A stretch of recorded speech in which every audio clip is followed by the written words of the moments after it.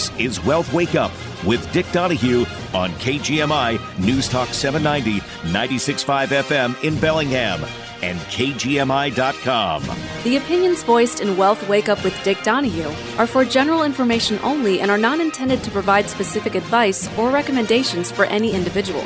To determine what may be appropriate for you, consult with your attorney, accountant, financial, or tax advisor prior to investing. Guests on Wealth Wake Up with Dick Donahue are not affiliated with CWM LLC. Investment advisory services offered through CWM LLC, a registered investment advisor. Welcome to Wealth Wake Up this Sunday morning. Dick Donahue with you here on KGMI. Well, the January data is getting hot. Markets have been volatile, with reports convincing many that the Fed is done hiking rates. But this week, we got data that may change some minds. Why? Because the economic reports for January came in hot, with inflation, retail sales, and industrial production and housing starts all coming in at the fastest pace in months. The hot inflation report for January might be a surprise to some investors, but it really shouldn't be. The M2 measure of money supply surged more than 40% in the 2 years ending in February of 22, and part of that surge is still generating extra inflation. Analysts have been touting a 1.8% annualized rate of increase in consumer prices during the last 3 months of 22, but these numbers were revised, now showing that the CPI climbed at a 3.3% annual rate in the fourth quarter. And core inflation, which excludes volatile food and energy prices, were previously reported as up at a relatively modest 3.1% rate in the last 3 months of the year, now have been revised up to a 4.3% pace. In other words, the recent trend in inflation hasn't been as soft as some have been saying. And now, the 0.5% increase in January. Some of this is energy, but core should also increase at a faster pace than many expected this last year. Retail sales were also strong in January for multiple reasons. First, January was unusually warm, which made it easier for consumers to get out and about. Second, auto sales were very high because of temporary spike in fleet sales to rental companies, which are counted in retail sales. And third, cost of living adjustments for Social Security happened in January and were very large this year because of high inflation in 21 and 22. And last, massive government payments during COVID looked like they messed up the normal Christmas seasonal pattern in retail spending, with relatively less spending in December, in turn making January look better by comparison. We also saw the housing starts come in better than consensus expectations in January. The unusually warm January weather is just easier to break ground on new housing projects when it's warm out. In a very cold winter month, builders like to focus more on completing houses than they are already close to finished. Put all these reports together, we have an economic stew that signals that a data-sensitive Federal Reserve isn't done hiking rates. In turn, the markets need to recalibrate expected rate hikes upward, and this could cause some indigestion. Some see the recent rally in stock as part of a bull market. We're still thinking it could be a bear market rally with the market continuing to fluctuate. So let's take a look at our global roundup for the week. We had terminal rate expectations rise. Global equities were a little changed on the week as investors raised their forecasts of how high policy rates will rise in the United States and the Eurozone. The yield of the U.S. 10-year Treasury note rose 3.88% from 3.72% a week ago, while the price of a barrel of West Texas Intermediate crude fell $3 to $75.50. Volatility as measured by the CBOE Volatility Index, or VIX, declined to 21.15 from 21.5 last Friday. And then macro news, U.S. inflation progress slows. Consumer and producer prices in the U.S. moderated less than expected in January. The consumer price index rose 6.4% from a year ago, down slightly from December's 6.5% pace, and rose 0.5% from the month before.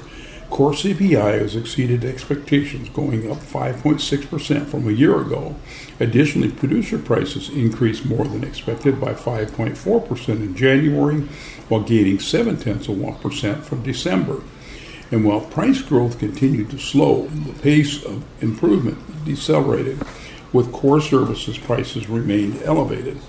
The path in the months ahead, with rate hikes in March and May fully priced in and the odds of a June hike rising, indeed, investors have priced in an 18% chance of a 50 basis point hike from the Fed in March, and after several Fed officials this last week made the case for more aggressive rate hikes. And the U.S. data is pointing to a no-landing scenario.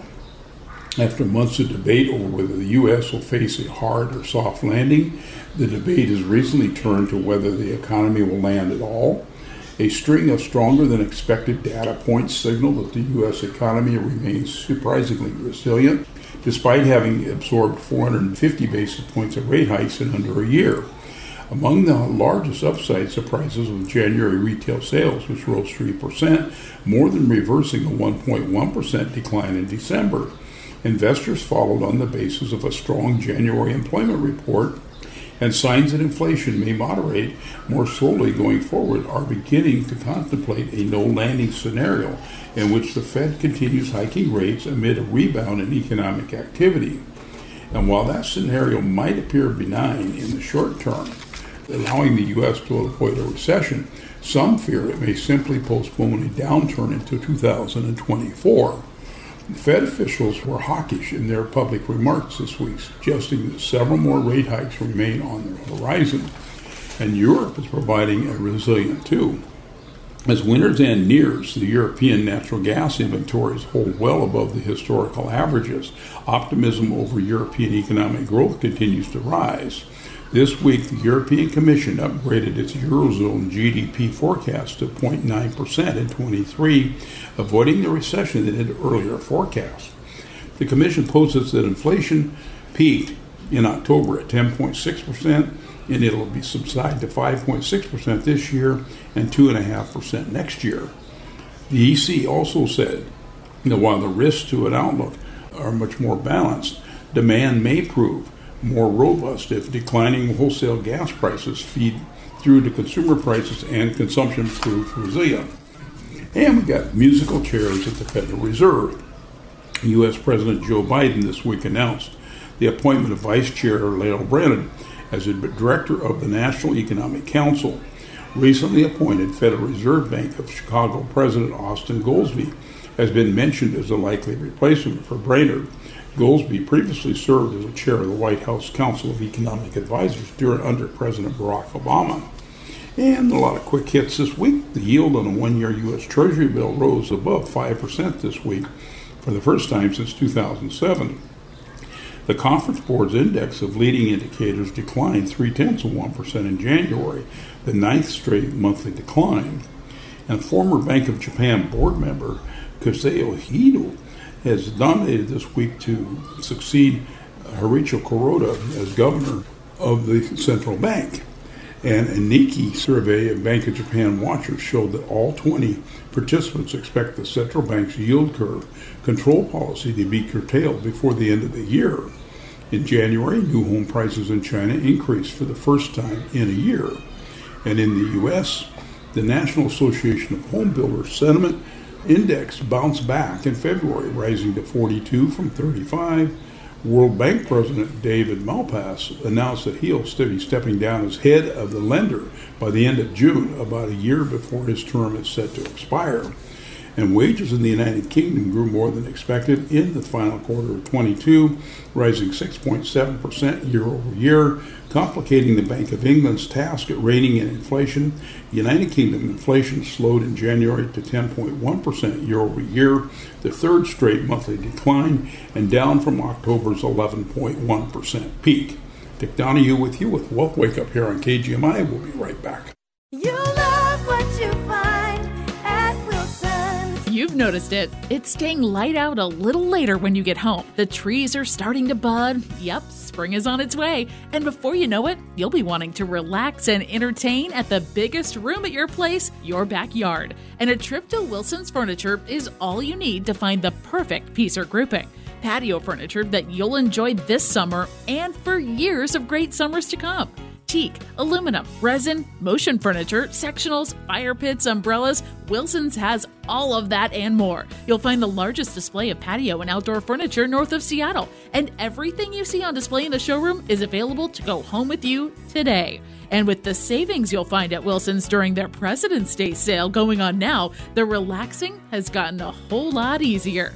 Wilson's Furniture and Mattress open 7 days a week on Pacific Highway in Ferndale and online 24/7 at wilsonhomefurnishings.com. This is Steve Berger, lead counselor and director of Contact Counseling Recovery Services. Despite being a fourth-generation Whatcom County resident from a solid, established family, when I was struggling with alcohol and drug addiction, my family didn't know where to turn to help. By the grace of God and a recovery program, I was able to get sober and have devoted the last 34 years of my life helping others find recovery from addiction. If you or a family member is struggling with substance abuse, please contact us at 360-671-3277 or contactcounseling.com. Every day, KGMI brings you the latest news and information, and we also give you a chance to express your opinion on a major news story of the day. Go to KGMI.com anytime and take part in our daily news poll to see what others are thinking and add your voice. We'll have an update during the KGMI afternoon news, and we'll give you a final tally and a new question each day during the KGMI morning news. Be part of the conversation with the KGMI daily news poll, another informative and free feature from KGMI. The opinions expressed on this program are not necessarily those of KGMI or the Cascade Radio Group.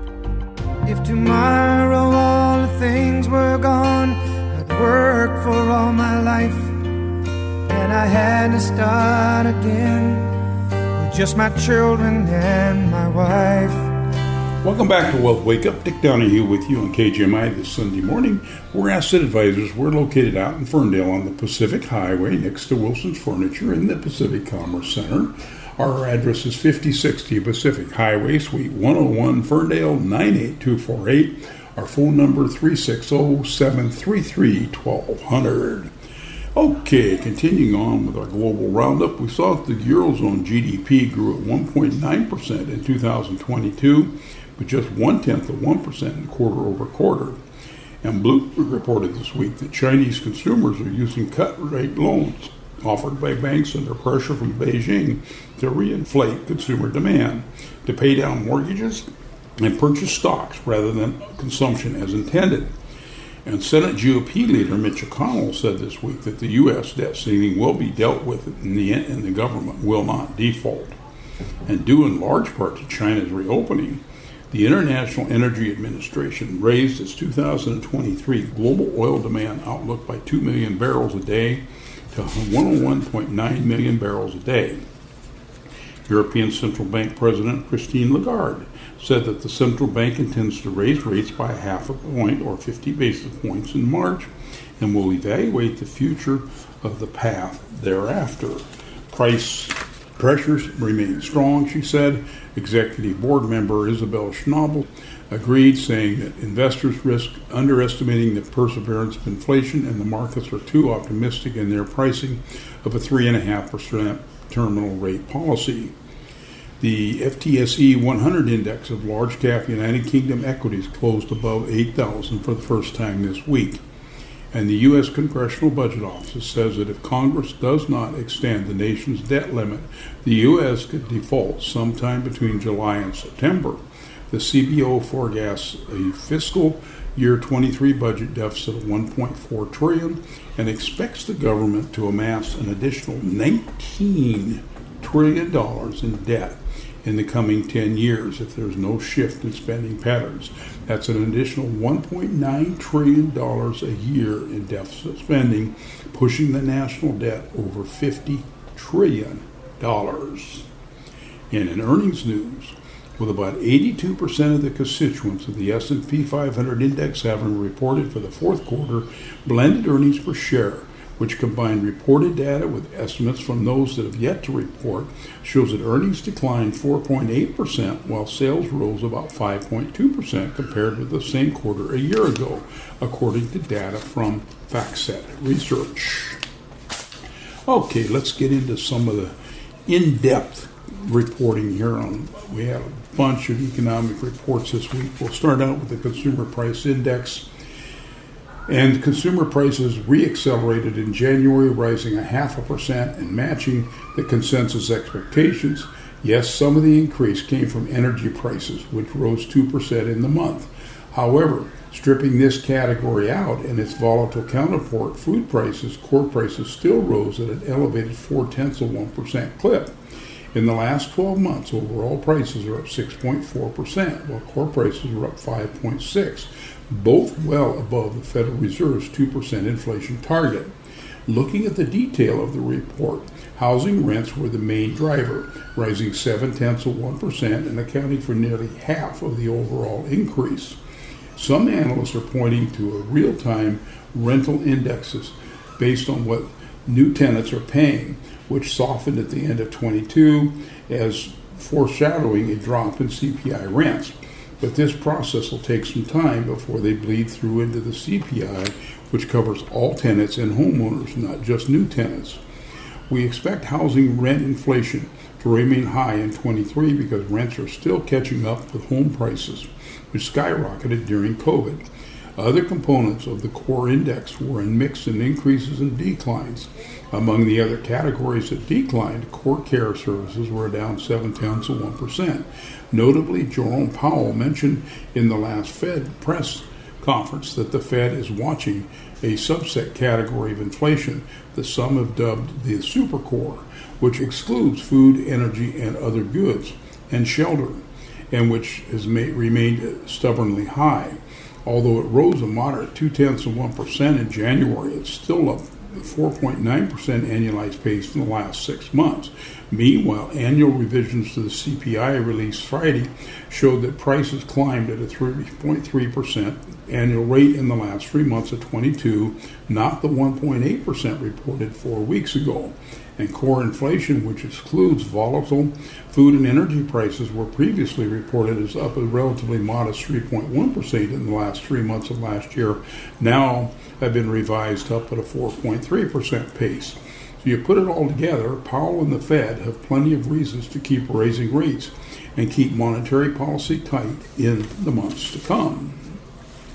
January's retail sales report came out this week, and retail sales surged 3% in January, beating consensus expectations and the fastest gain for any month in almost 2 years.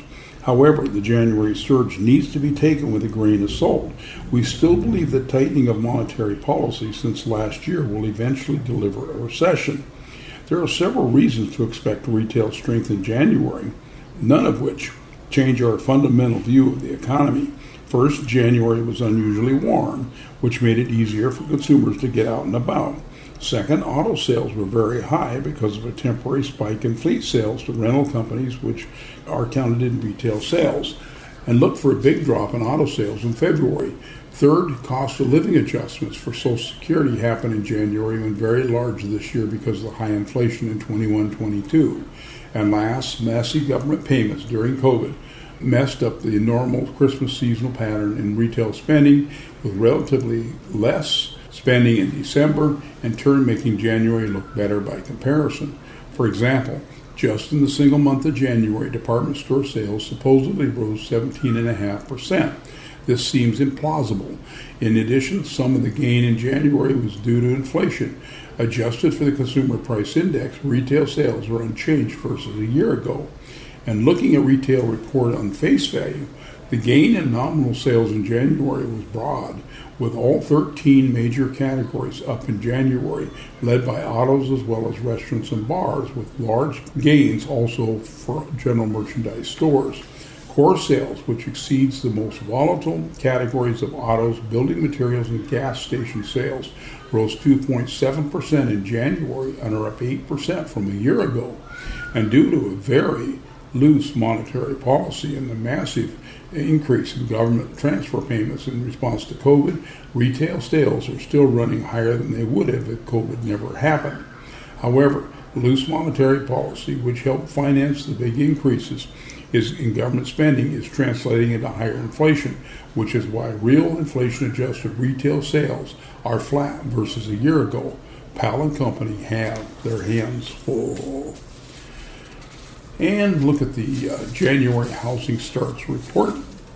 The housing starts continued to slow in January, falling for the 5th consecutive month as builders continue to grapple with lower demand due to the surge in mortgage rates since late 21. Notably, the drop in starts in January occurred in spite of unusually mild winter weather that is usually a temporary spur in breaking ground on new homes. Looking at the details, both single-family and multi-unit construction contributed to January's decline. With 30-year mortgage rates rising again recently, it doesn't look like the housing market is going to get the relief it wants on the affordability side of the picture. However, rates are still down from the recent peak, and it looks like the sticker shock in the rapid rise up in financing costs last year is beginning to wear off, improving the future sales outlook from developers.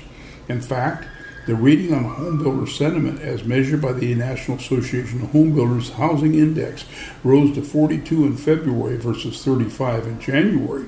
This is the second consecutive gain following the longest streak of decline since records began in 1985.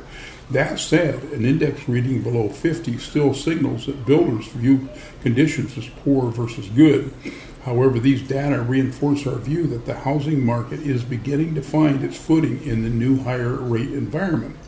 Though groundbreaking of new residential projects is down 21.4% from a year ago, keep in mind that construction overall is hardly ground to a halt.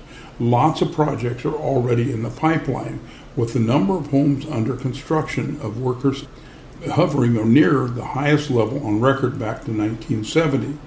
These figures also demonstrate a slower construction process due to lack of workers and other supply difficulties. Given that builders already have their hands full, it wasn't surprising to see permits for new projects remain essentially unchanged in January.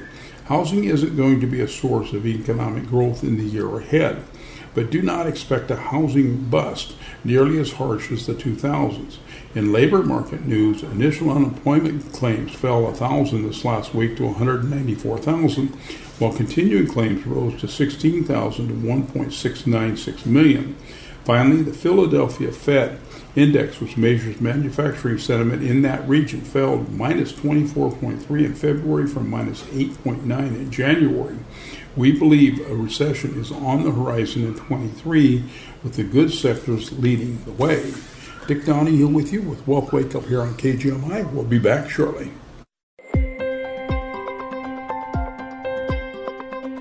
Whatcom County and Northwest Washington offer endless beauty, and our phones make it possible for us to capture it instantly.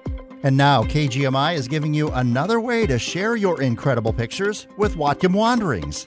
Just go to KGMI.com, look for Whatcom Wanderings, post your photos, and tell us where you took them. So share your pictures of our area's incredible beauty and complexity with Whatcom Wanderings at KGMI.com.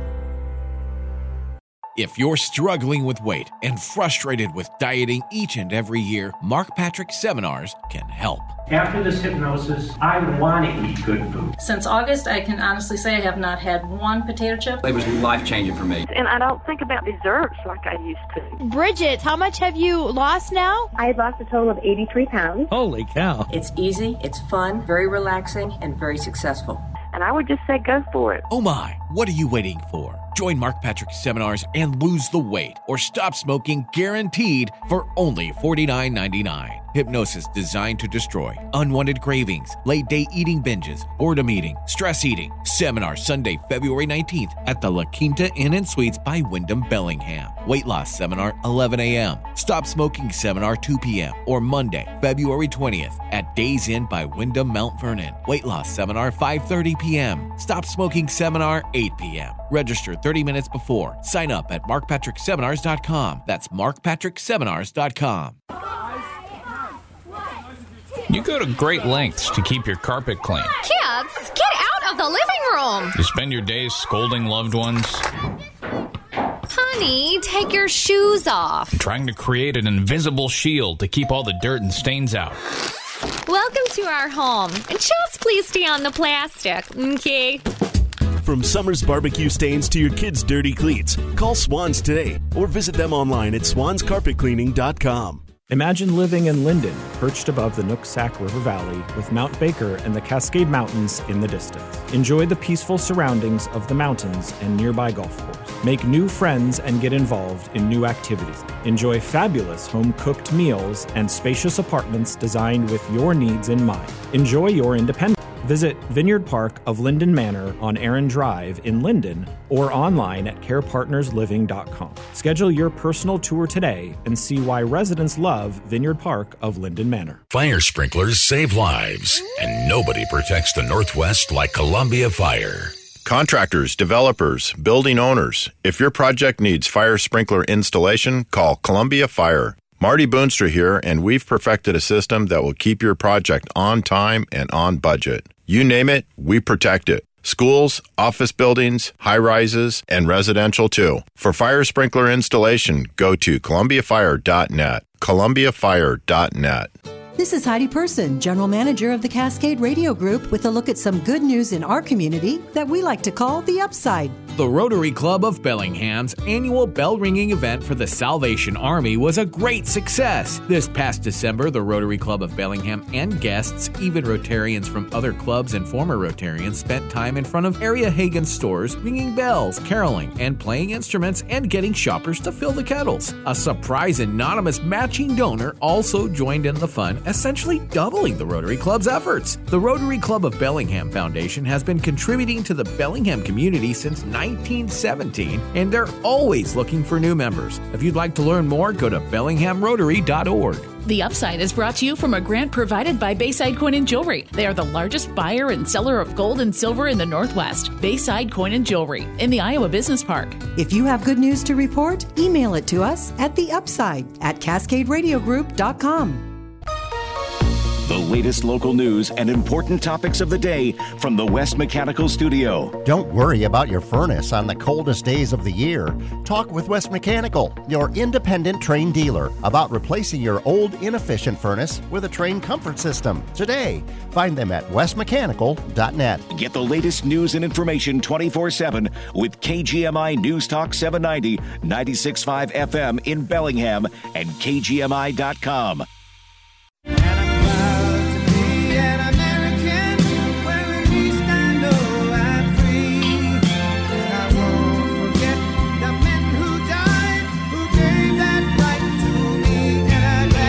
Welcome back to Wealth Wake Up. Dick Donahue with you this Sunday morning here in KGMI. Going to continue with this week's economic reports. We're going to do the January Producer Price Index report. And producer prices snapped back from a December decline to rise 0.7% in January as costs rose virtually across the board. As with the CPI report, the inflation check reinforces the Fed's conviction that the battle against inflation is far from over. And while it certainly does look like peak inflation is behind us, prices continue to rise at a stubbornly quick pace that is causing at least one Fed member to question if discussions should be less on when the Fed can pause hikes and more if they return to a 50 basis point, that would be a 0.5% move and is appropriate. Taking a look at the details of the report shows that goods prices, specifically energy, led the way in January, rising 1.2%. Energy prices increased 5% in January as natural gas, diesel, and jet fuel costs all rose, while food prices declined 1% on the back of softening prices for vegetables. Removing these typically volatile food and energy categories shows that core producer prices rose 0.5% in January and remain up 5.4% in the last year, far exceeding the Fed's 2% inflation target. And while goods prices were the key factor lifting the inflation in January, this is a departure from the recent trend of services taking charge. We believe the service side of the economy is the key area to watch in 23, and the Fed seems to agree. And Chair Powell noting at the most recent Fed press conference that while supply chain easing is moderating goods inflation, it is services that have the Fed cautious about claiming any sort of victory. We expect the path towards the Fed's 2% target will prove stickier than most anticipate as the economy continues to absorb the massive surge of the M2 measure of money supply that the Fed injected in 20 and 21. Higher rates and the economic slowdown that will accompany it are the price that we are going to pay for that sugar high of stimulus that we enjoyed in 20 and 21. And the January industrial production and capacity utilization report also came out, and industrial production continued to disappoint in January, remaining unchanged for the month and coming in below consensus expectations.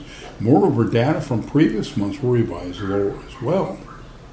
Industrial production is now down 6% at an annualized rate in the last 3 months, nearly matching December's 3-month reading, which was the worst since the early days of COVID, and another signal that a recession is likely on its way in 23. And although the overall report was not good, it's important to point out that the details of the report were better than the headline number.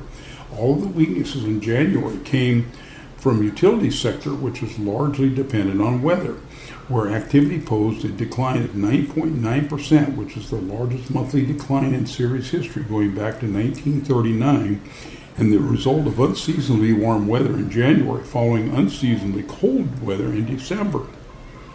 Meanwhile, all other major categories posted gains in January, also probably related to the better weather, which meant less lost time for production. The manufacturing sector was the biggest positive contributor in January, posting a gain of 1%. Looking at the details, both auto and non-auto manufacturing rose in January, posting gains of 0.5% and 1% respectively. However, given the recent trend of American consumers shifting their preferences back towards services and away from goods, we don't expect this strength to last. Another source of strength was mining, which posted a gain of 2% in January. A faster pace of oil and gas and other mineral extraction more than offset a decline in the drilling for new wells. It looks like oil prices, which are currently still hovering around $80 a barrel, continue to incentivize new production. We continue to expect the U.S. energy sector to be a lifeline for industrial production in 23. In other recent manufacturing news, the Empire State Index, which is a measure of New York factory sentiment, rose to a still weak reading of minus 5.8 in February from minus 32.9 in January. Okay, well, let's jump to another little topic I saw this week, and it tells us that, not surprising, but New Yorkers pay the highest singles tax in the United States. It is definitely expensive to be single in New York City. And while the unattached may save on the cost of expensive Valentine's date, they are paying a much higher singles tax to live by themselves, according to real estate firm Zillow. New York renters living alone in a one-bedroom apartment are forking over $19,500 more a year than couples who live together, and that's according to Zillow. In Manhattan, the annual singles tax rises to a whopping $24,000. Zillow's singles tax is based on how much a renter living alone will have to pay each year for a median one-bedroom apartment compared to those splitting rent on the same unit with a partner. Between them, partners who live together in one of the most expensive cities in the world will save an average of $39,000 a year. Singles with a one-bedroom all to themselves in California's pricey Bay Area also pay a significant premium. Those in San Francisco face a singles tax of $14,114, the second highest of any city, followed by San Jose at $12,401.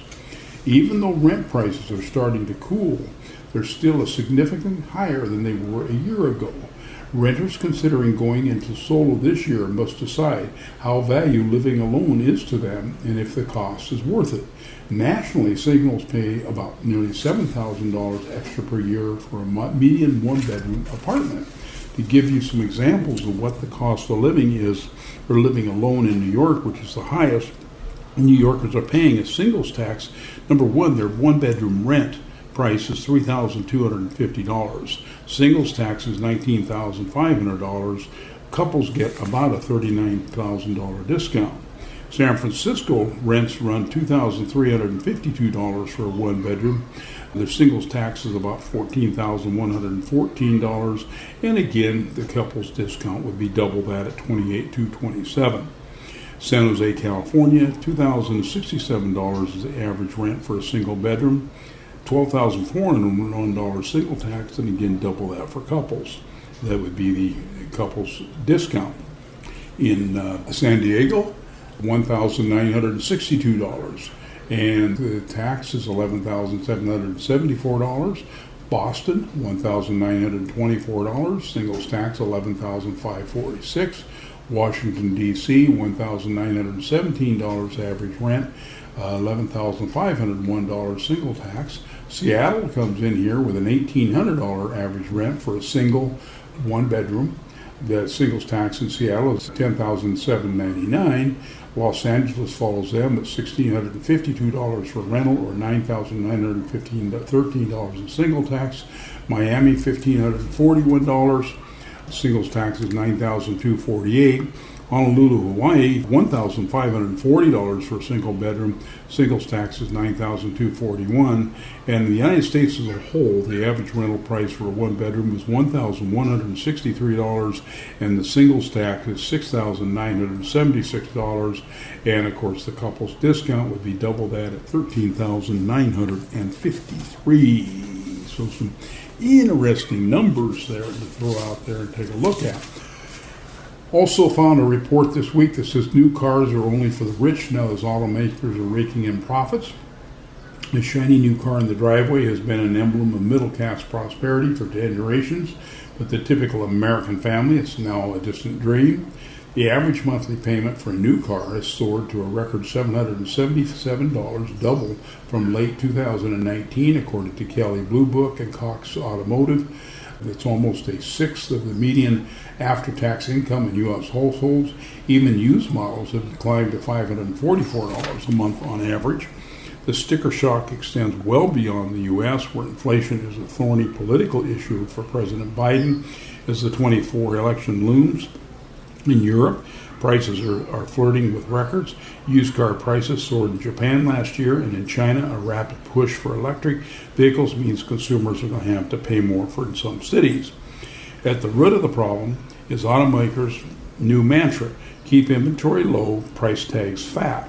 3 years and after the pandemic triggered a global shortage of semiconductor chips and crippled car manufacturing, Ford Motor Company, General Motors, and their overseas rivals are notching big profits.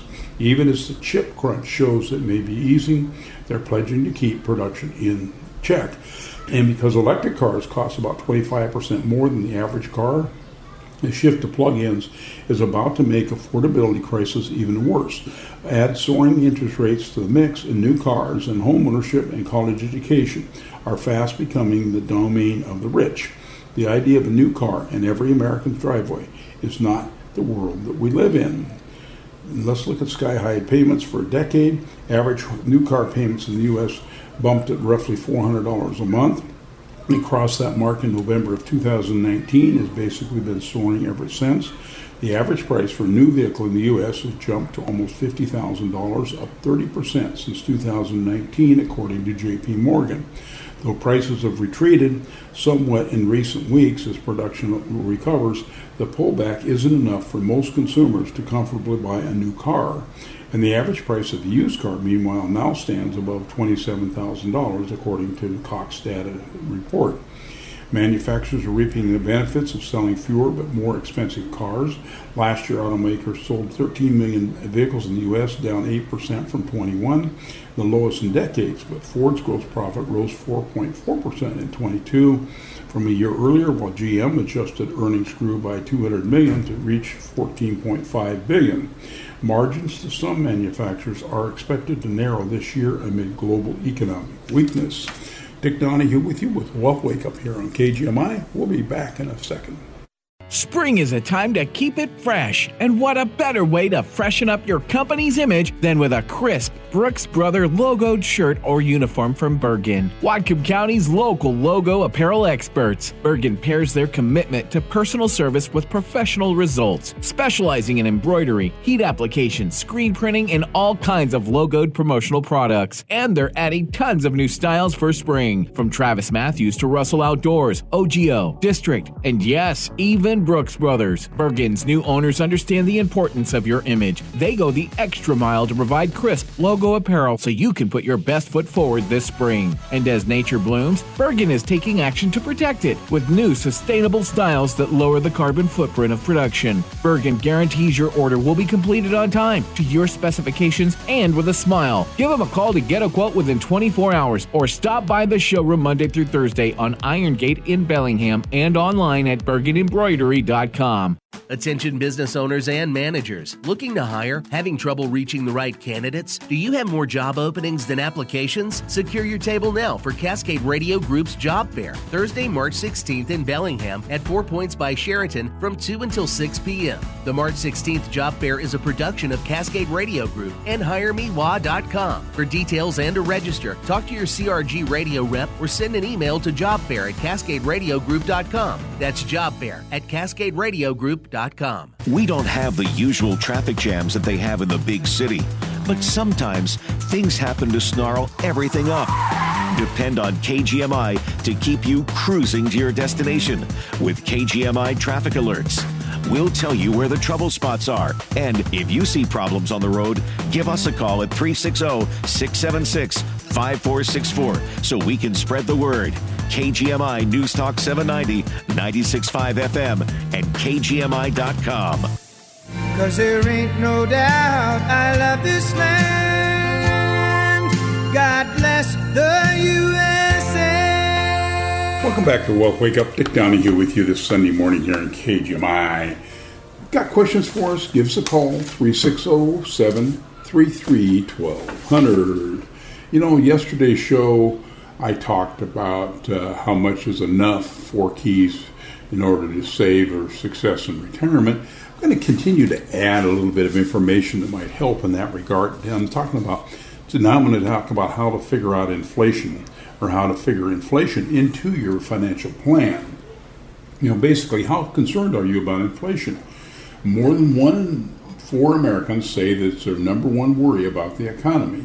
You see it in the grocery store, at the gas pump. Headlines thump the latest numbers. Americans worried aren't baseless. Inflation is often called a silent killer because it quietly raises prices all around us. But should we really worry about it?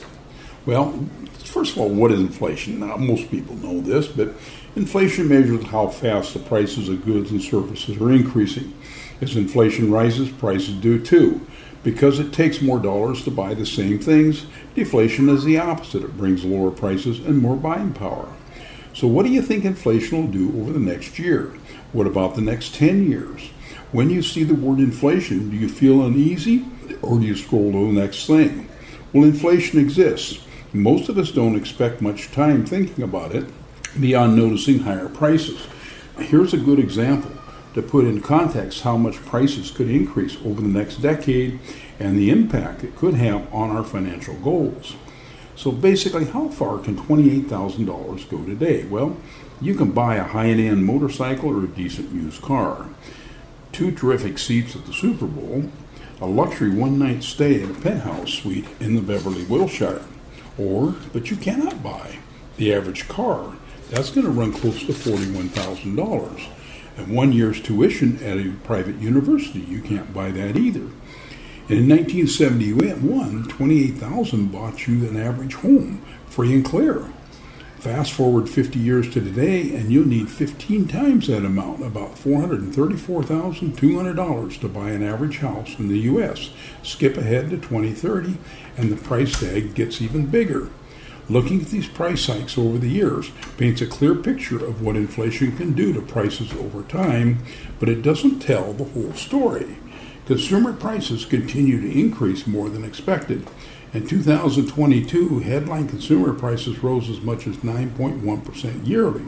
That's the highest level in year-over-year consumer inflation in 41 years. Translated into another way, for a household with $100,000 of income, it feels like they just got a $9,000 pay cut, leaving $750 a month less in income. For some, that is a mortgage payment. So let's talk about steps that you can take to protect yourself from inflation. 1, build up an emergency fund. Make sure you have 3 to 6 months' worth of living expenses saved in case of economic conditions worsen or unexpected and or higher bills come your way. 2, pay down your debt. Interest rates tend to rise during times of high inflation, so it's important to try and reduce your outstanding debt that you may have to before the situation gets worse. Focus first on debts that carry a variable interest rate, such as credit card debt and home equity loans. Number 3, diversify your investments. Diversifying your investments is key to protecting yourself against inflation. Talk with your financial advisor about the possibility of adding dividend-paying stocks, consumer staple stocks, inflation-indexed bonds, or Treasury inflation protection securities, or TIPS. Revisit your income strategy. During times of inflation, it's important to focus on increasing your income as much as possible. Here are a few strategies that can help you do that. 1, get another job to squirrel away extra money. 2, negotiate a raise at work. Talk to your supervisor about the possibility of getting a raise, either by getting a promotion or by receiving an increase in salaries. And 3, if you have a second home, consider renting it out when you're not there. There is a silver lining, however, to inflation. Inflation affects more than just the upfront prices. It shakes up the cost of doing business and borrowing money, and it can affect savings, bonds, and plans for the future. We often don't notice these changes year to year. That's because inflation normally comes in small doses. Still, like many things in life and finance, inflation isn't all bad. When steady and predictable, a moderate amount can be good, as it can signal a healthy, growing economy. Inflation causes problems when it increases suddenly and rapidly, or when folks haven't planned for the future price increases. At just the right levels, though, inflation can be good. It can encourage spending, borrowing, and lending to drive real economic growth. So what is the right level? Well, the Federal Reserve hasn't set a formal inflation target, but lawmakers in many economies tend to peg it at just under 2%. Inflation is also sensitive to our expectations and our financial choices. It's a short spell of high inflation changes our long-term expectations about it. You can drive inflation up even more. As a financial professional, I've seen how inflation can rattle expectations, choices, and portfolios. I've had the privilege of helping many people figure out better strategies for dealing with inflation and fluctuations so that they can keep their financial plans on track to achieve their goals. Make sure that you're working with a financial advisor now about steps to protect your money and assets from inflation. Yeah, I've been through a few of these, the late 70s, early 80s. We've been there before, and hey, we're not going to get away from it. It's going to happen again. We can help you, though. Always give us a call. And retiring couples need to have, in this talking about inflation, may need up to $383,000 just for health care costs, according to a new study. Married couples entering retirement could need as much as $383,000 in savings to cover their health care costs for the rest of their lives, according to a new report by the Employee Benefit Research Institute, or EBRI. An average 65-year-old man should have saved about $96,000 to cover premiums and prescriptions in order to have just 50% chance of meeting his health care spending needs in retirement, the report said. A 65-year-old woman should have saved $116,000, and a couple should have had $212,000 earmarked specifically for these costs. To have a 90% chance, the cost rises to $166,000 for the 65-year-old man, $197,000 for the 65-year-old woman, and $318,000 for the couple. In an extreme case, an average couple with very high prescription expenses is going to need $383,000 for a 90% chance of meeting that need, according to the report. The findings came out of a new simulation model created by a Washington, D.C.-based research and advocacy group that incorporated recent changes in Medicare Part D and then looked at the impact of Medicare Advantage and Medigap plans that have on retirees' expenses. And Medicare is not designed to cover health care expenses in full. Deductibles for inpatient and outpatient services are part of the program when it was established in 1965. In the future, despite the introduction of a cap on Part D out-of-pocket spending, individuals may have to pay greater shares of their overall health costs in retirement because of the financial condition of the Medicare program and the outbacks of the employment-based retiree health programs. In the report, EBRI, considering the following as the health expenses for which a retiree's savings could be needed: premiums for Medicare Part B and D, the Part B deductible, premiums for Medigap Part Plan G, and out-of-pocket costs for prescription drugs. Not included were long-term care expenses and things like dental, vision, and hearing services.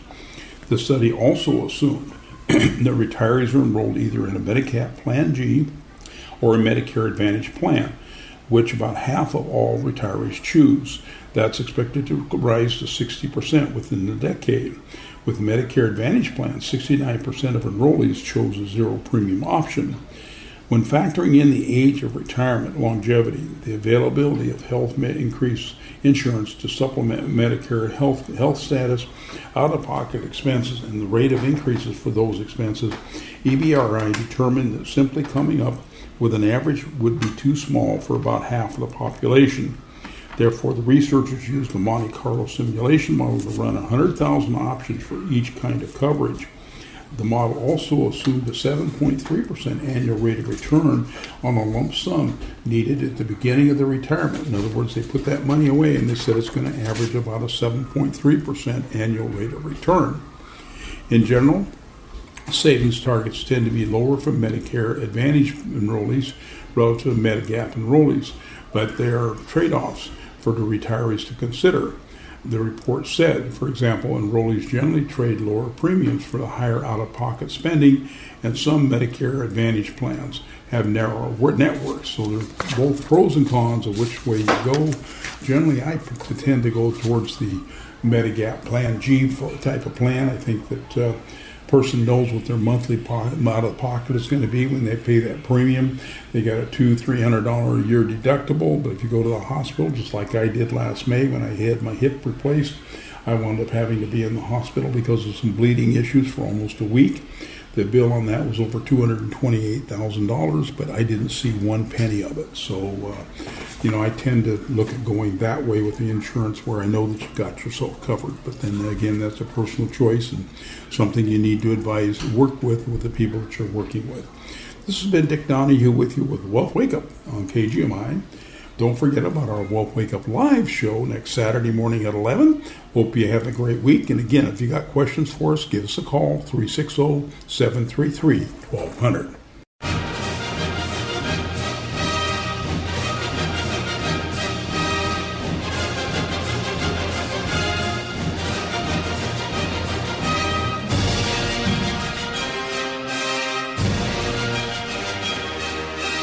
The opinions voiced in Wealth Wake Up with Dick Donahue are for general information only and are not intended to provide specific advice or recommendations for any individual.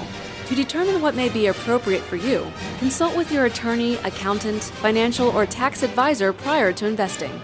Guests on Wealth Wake Up with Dick Donahue are not affiliated with CWM LLC. Investment advisory services offered through CWM LLC, a registered investment advisor.